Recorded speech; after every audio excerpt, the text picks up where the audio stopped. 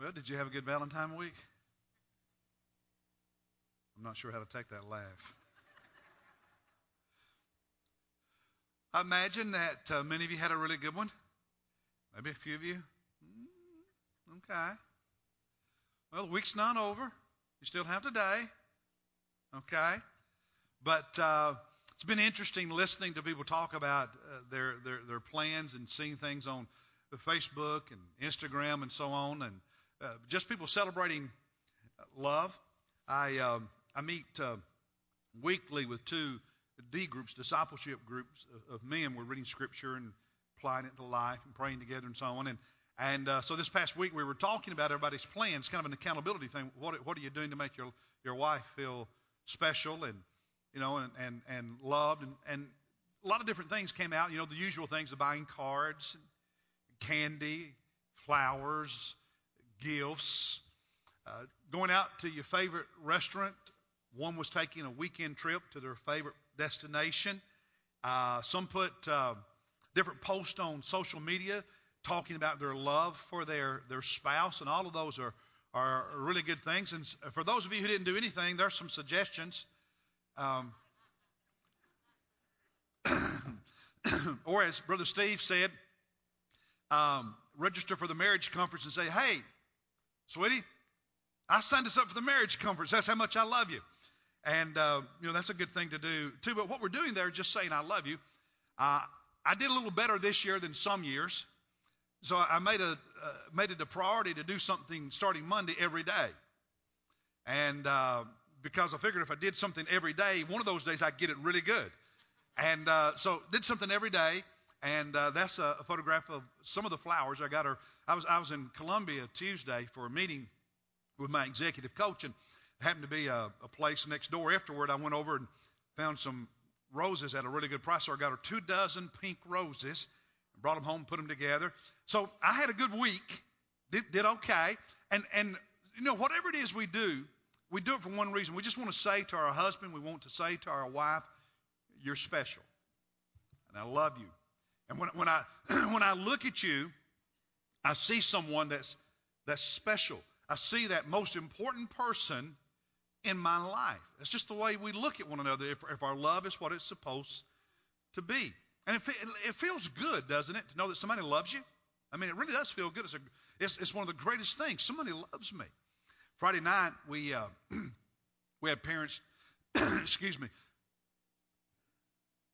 I guess that's one of the results of preaching multiple times every Sunday since I was 17. It starts to wear on me after a while. But anyway, so we had parents' night out Friday night.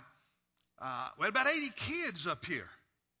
And several of our volunteers, by the way, thank you to all the volunteers who helped us care for these children Friday night so their parents could have an evening, a couple hours or so without the kids to just celebrate life together and celebrate Valentine's Day, have a date.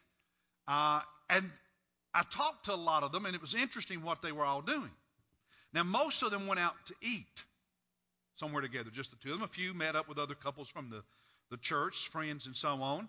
But I did talk to one couple who went grocery shopping.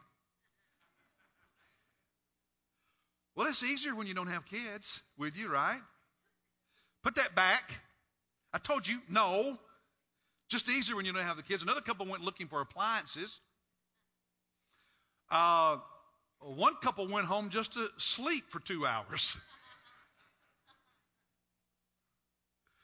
But we're, as a church family, we're wanting to say to these families, you matter. When we look at you, we see something important. Marriage is important. Family is important. We say our purpose, the New Testament purpose for our existence as a church is to love God, love people, and make disciples. And in Scripture, the first place, the primary place for making disciples is in the home. You do know that, right? That's the starting point for making disciples is in the home, in the family. And that's one of the reasons that over the next 3 years with Vision 21, one of our priorities is strengthening families. And that's a big part of why we do Parents Night Out. It's not just, hey, it's a good idea. It's because making disciples is important and helping families be strong is important and helping marriages. Another reason for that marriage conference is important because that's what God tells us to do. You agree with that? No? You agree with that? Then help us do that. We want families to know that this church cares about them and their home and loves them. And so, husbands and wives, they want their spouse to know, how do I feel about you when I look at you? I see somebody special. I see somebody I love. As a church family, we want families to know that when we look at them, we see, that's the starting point for making disciples is in the home. And when we look at you, we see a relationship, we see an institution, if you will, called the home that is important. That's how we look at you. In this sermon series, The Jesus View,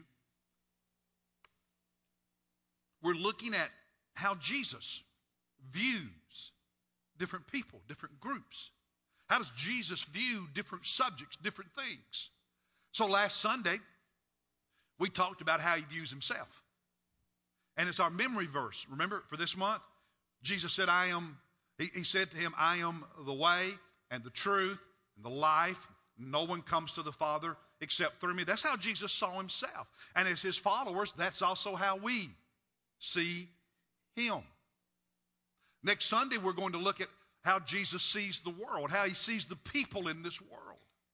And the week after that, how does he want us to interact with this world? How does he want us to interact with the people? All based on how he sees them. But today, how does Jesus see you? And by you, I don't mean everybody. I mean you as a follower of Jesus Christ. You as a disciple of Jesus Christ. You as someone who loves Jesus and has committed your life to him. How does Jesus see you? I want to use 4 words to help you wrap your mind around that. Okay? Loved, family,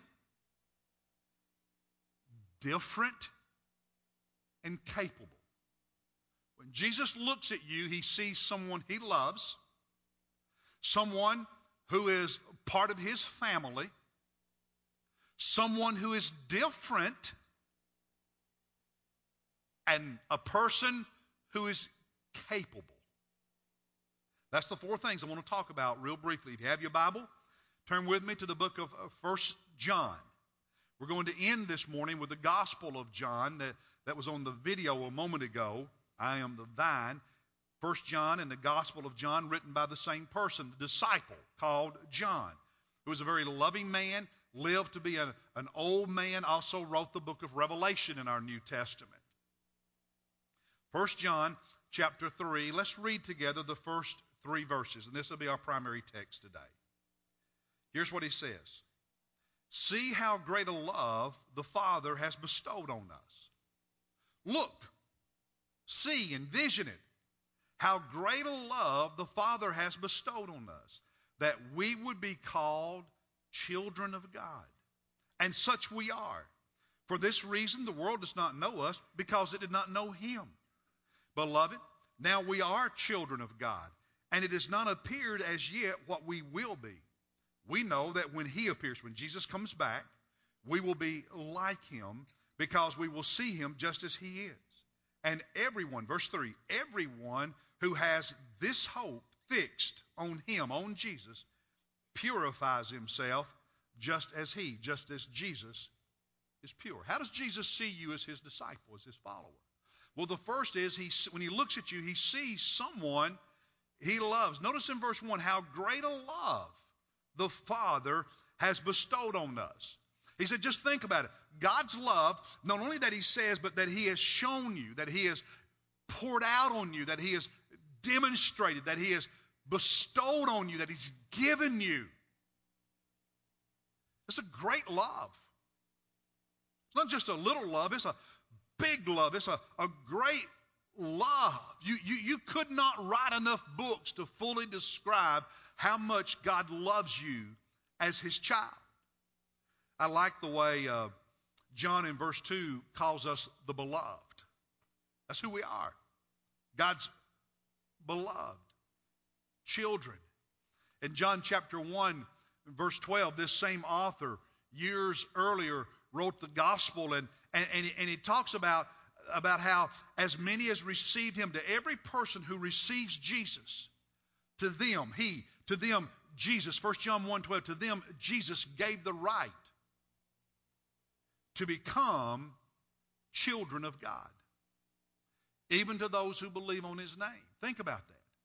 That those who believe, those who receive Christ, God gives the right, God gives the privilege, God gives the ability to be his child. That's going to lead a little bit into the second point and the third point. Because not everybody in this world is a child of God. Now, I know you've heard me say this before. You understand that it's just common knowledge. We're all children of God, and we understand what is meant by that. That God loves everybody, and we're to love everybody, and we have that common human brotherhood. That's all true. But biblically, theologically, it is not accurate to say we're all children of God. Biblically, theologically, it is accurate to say we are all creations of God. We are all loved by the Lord. He has favor toward all of us. That's biblical. That's good theology. But in Scripture, the Bible says we in our natural state, because of our sin, are separated from God. We are at enmity with God. We're outside of fellowship with God. But when you receive Christ, when you believe in Christ, when you give your life to Christ, you are spiritually born again, birthed into the family of God. You become a child of God, a son of God, a daughter of God, if you will. And so when God looks at us, he sees something different. We are loved in a beautiful and special way. God demonstrates his love for us, Romans 5:8, in that while we were yet sinners, Christ died for us. He took the initiative. And taking the initiative is not easy, is it? A couple of weeks ago, I was exchanging emails with a member of our church because she was struggling with forgiving a member of her family who had said some hurtful things to her, about her. And she knew she needed to, she wanted to, but she was really struggling with it. It was hard. But at the end of that process, she was able to do it. And she came to me last Sunday and was telling me how they had talked that week. And God had given her the ability to forgive, and she was still working all of that out, but they had talked, and how much better she felt, and she was smiling. You know, forgiving someone, taking initiative, taking the first steps, not easy, is it? Is it easy for you every time you need to take the initiative to forgive someone who's hurt you, even if they've not come to you and apologized? To love them, to pray for God to bless them. And yet what Scripture says is that God, this great love, how do we know he loved us? Christ died for us while we were still sinners. He took that initiative. And so what the Scripture is saying, how does God look at you? God looks at you as someone who is loved, someone that he loves. And then that leads into the fact that we are his family. Like I was saying a moment ago in John 1:12, we become children of God. Now look back in 1 John chapter 3. Notice he says, see how great a love the Father has bestowed on us that we would be called children of God. Children of God. We are family.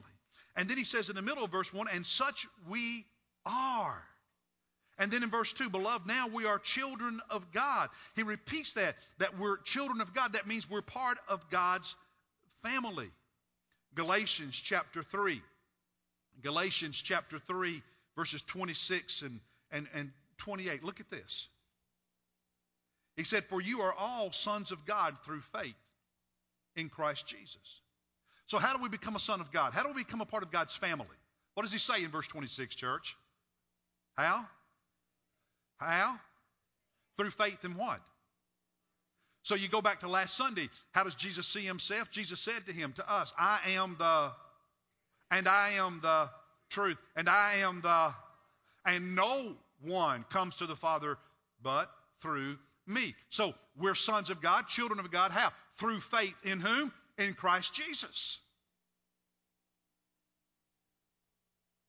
That makes you a member of his, not only loved, but part of his family. For notice, he says in verse 27, the very next verse, for all of you who are baptized into Christ have clothed yourselves with Christ. And that's not referring to water baptism. That's referring to the fact that when you give your life to Christ, you are immersed into Jesus. You are in Christ, and Christ is in you. When that happens, you are clothed. He uses all of these different images, different analogies throughout the New Testament to describe the intimacy that exists between us and Jesus when we are his followers, when we are his disciples. Here we are baptized into him, but also we are clothed in him. As a follower of Christ, when you see yourself accurately, when you see yourself as he does, you cannot separate yourself from Christ and your relationship with him, because your life is hidden, listen, in him. As the New Testament says, for me to live is, yes, for me to live is Christ. You're his family. You're his children because of your relationship with Christ. And then verse 28, he says, there's neither Jew nor Greek, slave nor free, male nor female. You are all one in Christ Jesus. And so, brothers and sisters, why do we call each other brothers and sisters? It's not just a good term. It's not just a nice spiritual word. It's not just a habit or a tradition. It is an expression of who we really are. Members of the same family. And the truth is, I know people, and maybe you're one of them, who are closer to brothers and sisters in Christ than you are your blood brothers and sisters. Many of you can depend on your brothers and sisters in Christ more than you can your blood relatives. There's just something about the way God can bring people together from all these different backgrounds and different places and make us a family. Because he's our Father. We've all been cleansed by the same blood. We've all been forgiven the same way through faith in Christ. Makes us family. Sandy Armstrong, Danny's wife, had back surgery earlier this week. Went really well. They tried to add it up, and they think over the years this is the 15th surgery she's had. Been through a lot. And Monday evening, surgery being the next day, 20 or so people from her Sunday school class mostly, a few deacons went to their house and formed a circle, prayed for Sandy. Now, the week before that, I was standing in the back. Danny came to me, and I saw him over there, so I walked over to him, and he was crying. He was teary-eyed. He was upset. He was emotional. And I go over to him. He'd just come out of Sunday school when they had told him what they were going to do. See, that's what he's talking about. When God looks at us, how does he see us? Those of us who are his followers, who are his disciples, who are believers, who love him. He says, you are my beloved, and you are my family, and it affects not only our relationship with him, but our connection with each other, our role in the church. We're family. I don't know how people make it who don't have that. And I'll tell you something else, okay?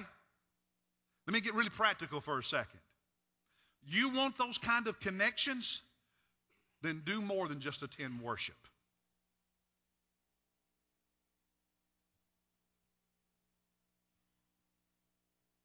You want those kind of connections? Then get into a group, whether it's a Sunday school class, a ministry group, and build relationships with your brothers and sisters in Christ. That's your role. Then you'll be able to give that kind of ministry when people need it and be in a place to receive it when you need it. But if you isolate yourself, you don't build connections, you don't build relationships, then you're likely not going to be in a place to give that kind of ministry or receive that kind of ministry because you're hiding, you're isolating. May not be intentional, but it's the outcome nonetheless. So get involved and make connections. Well, let me run on. I'm running out of time. So when God looks at us, how does he see us? You're my beloved. You're my family. But third, you're different. Now, I know most of us don't like to think of ourselves as being different. Because being different means, does that mean I'm odd? Does that mean I won't be popular? I won't be liked? Does that mean there's something wrong with me? Well, you know, sometimes different is really good, isn't it? Can be. And in this case it is. 1 John chapter 3, 1 John chapter 3 again, back to our main text. He says, see how great a love the Father has bestowed on us that we would be called children of God, and such we are. Now notice the end of verse 1. For this reason the world does not know us, because it did not know him. He's saying the reality is that most people don't know Jesus. Don't understand Jesus. Don't get Jesus. And therefore, they're not always going to get you. Understand you. Know what makes you tick. Even appreciate and respect, let alone understand. Verse 2, we are children of God. It has not appeared as yet what we will be. We know that when he appears, we will be like him because we will see him just as he is. In other words, he's saying, listen, your future, because you are God's beloved and you are part of God's family, your future is different than the future of those who don't know Jesus and who don't understand you. Because at the second coming of Christ, guess what? You are raised from the dead. You will be like him, changed, different. You're different now. You're going to be even more different then. And when he comes, you're going to stand there and experience, share in his glory, and all of those who did not know him, who did not get him, who did not understand him, who did not love him, who did not follow him, are going to miss out on all of that. So you're different now. You're going to be different then. And he said in verse 3, everyone who has this hope fixed on him, everybody who fixes our hope on Jesus Christ purifies himself. In other words, we live differently. And we're good with that. We don't want to live messed up lives like everybody in this world. We don't want to bring on ourselves and on our loved ones the pain of sin. We believe in holiness. Now, that's the reason that when Christian leaders and church members and followers of Christ don't live right, it hurts the witness of Jesus. Because even though, listen to this now, listen. Even though the world doesn't like for us to be different, they still expect us to be different. See, why does it surprise you that sinful culture is inconsistent? Sinful culture looks at you and they want you to be like everybody else, but then when you are like everybody else, there's something wrong with you because you're a hypocrite. Don't let the world's inconsistencies and their lack of logic and consistency and their thought patterns shape you. You just fix your hope. You fix your eyes. You fix your heart on the Lord Jesus, who loves you and who says, you're part of my family. And you say, Father, I love you too. And Father, I'm proud to be part of your family. And I'm okay with being different because of it.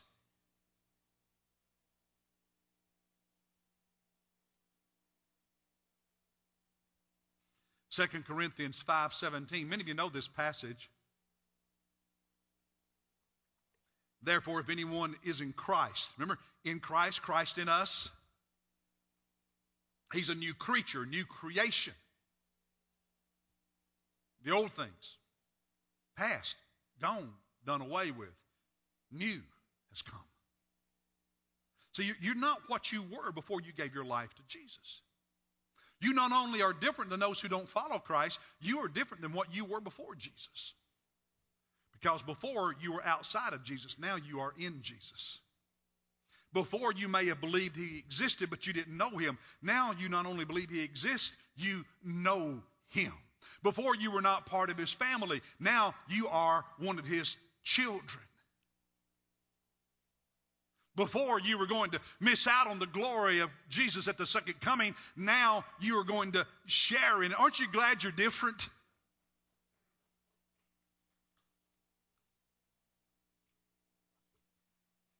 Brother Steve, a moment ago, mentioned the Kentucky-Tennessee game last night.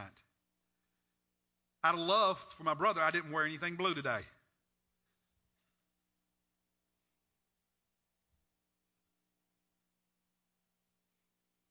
But Rick Barnes, the basketball coach at UT for the last couple of years, doing a really good job, had a successful stint, as some of you know, when he was coach at Clemson some years ago, and then Texas. And eventually, things kind of grew stale at Texas, and he was forced out, and now he's revived his career, if you will, at Tennessee. They're having a great season. But something interesting happened in his life about 10 years ago. He has a son. He has a son who's a missionary in the Middle East, in a country that he can't name because it's dangerous. And his son was talking about how they saw 4 people come to faith in 1 year. One of them was killed for his faith. Another one was stabbed. The third one was placed in prison. And the fourth one, a woman, her husband, divorced her because she became a follower of Jesus. That's the kind of place where his son serves as a missionary. You get the picture? His daughter in her church in Texas, in Austin, I think it was, moved by God. And so over a period of a few years, she and her husband adopted 2 children who are from Uganda. Rick Bourne's first grandchildren, by the way. About 10 years ago, those 2 kids, now think about this, his son and his daughter, as adults, these 2 kids sat their dad down and told him he was messing up. He wasn't living right, and he didn't have his priorities right. He was a cultural Christian. You know what that is, right? You go to church, you wear the name, you play the game. Now, can you imagine your adult kid sitting you down and saying, you are blowing it? And you know better than this? Can you imagine that? Everything changed. That became a turning point in Rick Barnes' life. And since then, the priorities have been his family and his faith. Now, he's still driven. He can still tear into a player. But family and faith. Family and faith. So we're supposed to be different. We're not supposed to be cultural Christians. We're supposed to be followers of Jesus who deny ourselves and take up the cross daily and follow him. Different. And then here's the last point. When he looks at us, he sees people not only that he loves and who are part of his family and who are different, but he sees people who are capable. Now, some of you may be a little surprised to put that in there because we like to think we're not capable of anything. Well, we can't save ourselves. We know that. But as long as you keep telling yourself you're not capable of doing anything, guess what? You never will do anything.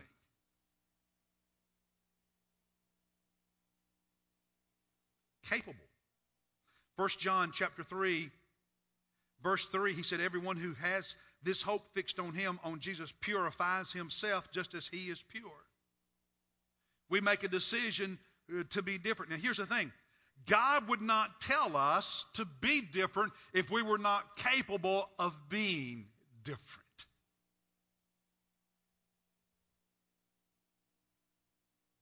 God would not tell you to serve Him if you were not capable of serving Him.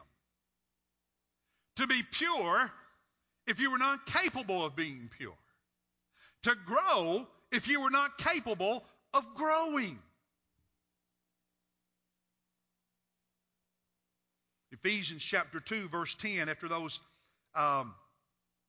well-known verses about being saved through grace and faith, in verse 10 he says, for we are His workmanship.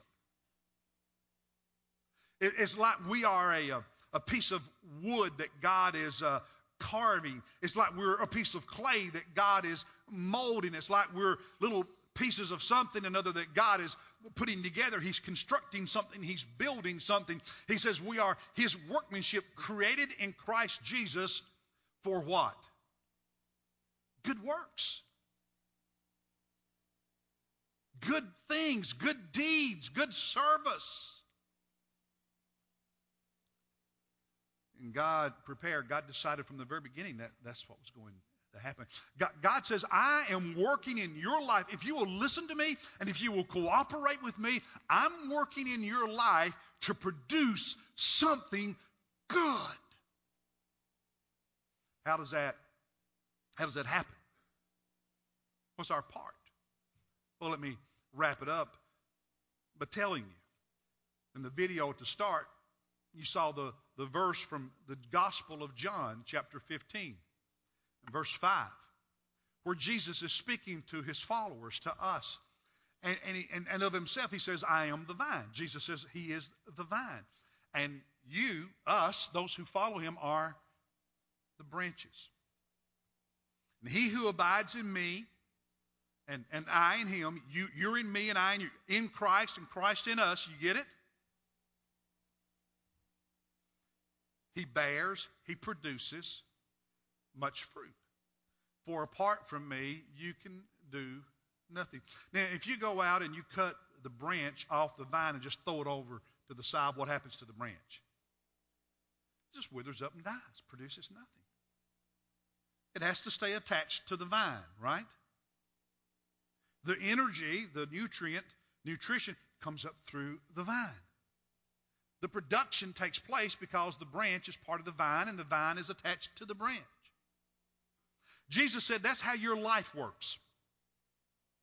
When you are my follower, you're my beloved, you're a member of my family, and you're different. You have capacity to bear fruit. You have capacity to do good things, to serve and to grow. Why? Because you are in me and I am in you. And as long as you are attached to me, you abide in me, then you're capable of producing a lot of fruit. So stop telling yourself you can't live differently. You can't change. You can't read Scripture. You can't pray. You can't serve. As long as you keep saying, I cannot, then you never will. But once you start saying, this is who I am, and if I stay connected to Jesus and I abide in Christ, it's possible. Then he added 2 verses later in verse 7, if you abide in me and my words abide in you. Now there's a clue as to what our role is. How did you learn to ride a bicycle? By getting on it, trying, and falling. You got up, dusted your knees off, got on it and tried again. Maybe wiped away a tear. But you had to keep trying before you learned to ride the bicycle, right? Huh? That's true for most of us with most things. His Word. You say, I read the Bible and I don't understand it. Keep reading. Get in a Sunday school class. Get in a small group. Ask somebody to help you, but get in it. His words abide in you. Listen. There's no substitute for you having time during the days of your week when you just hang out with Jesus. You just abide with Him. You get into His Word and you read. And can I suggest something? Let me suggest that your normal Bible reading plan is not, well, I'm just going to open the Bible today and wherever it falls, I read. Stop that. Every now and then that's okay, but if that's your daily practice of Bible reading, stop it.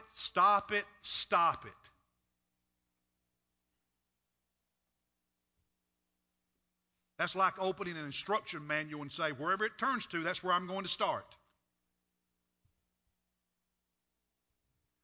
Got a suggestion for you. Pick one of the four Gospels, Matthew, Mark, Luke, or John. Start at chapter 1, verse 1, and read a chapter a day. Half a chapter a day, and just do that every day until you work your way all the way through it. This is my journal for the 2D groups that I'm with, and we're reading one chapter a day. And I just put notes in here about what God said to me that day, what the verse was and what He said, and then whatever He says to me, I answer it with a one-sentence prayer in quotation marks. Father or Lord, I just write out a one-sentence prayer in response to what He said to me by the Spirit through the Scripture. You want to abide in Him and His words abide in you so that you can be strong and not just know that God loves you, not just know that you're part of His family, but really be different and achieve the things that you're capable of achieving spiritually in Christ. Then hang out with Him every single day. And if you miss a day, we'll just hang out with Him the next day. Because I would imagine you and your loved one, you and your spouse, from time to time have a day that y'all don't get to hang out much, right? So what happens if hey, I blew Valentine's. What do? Well, you make Sunday really good. You don't say because I blew Valentine and there's no hope, I can't do it. No. You just pick up and go, right? That's the same with you and Jesus. If it's been forever since you read Scripture, pick it up today when you get home. Pick it up tomorrow morning. Hang out with Christ because you are capable of being a disciple that Jesus uses to make other disciples in this world. Let's stand and sing our hymn of invitation.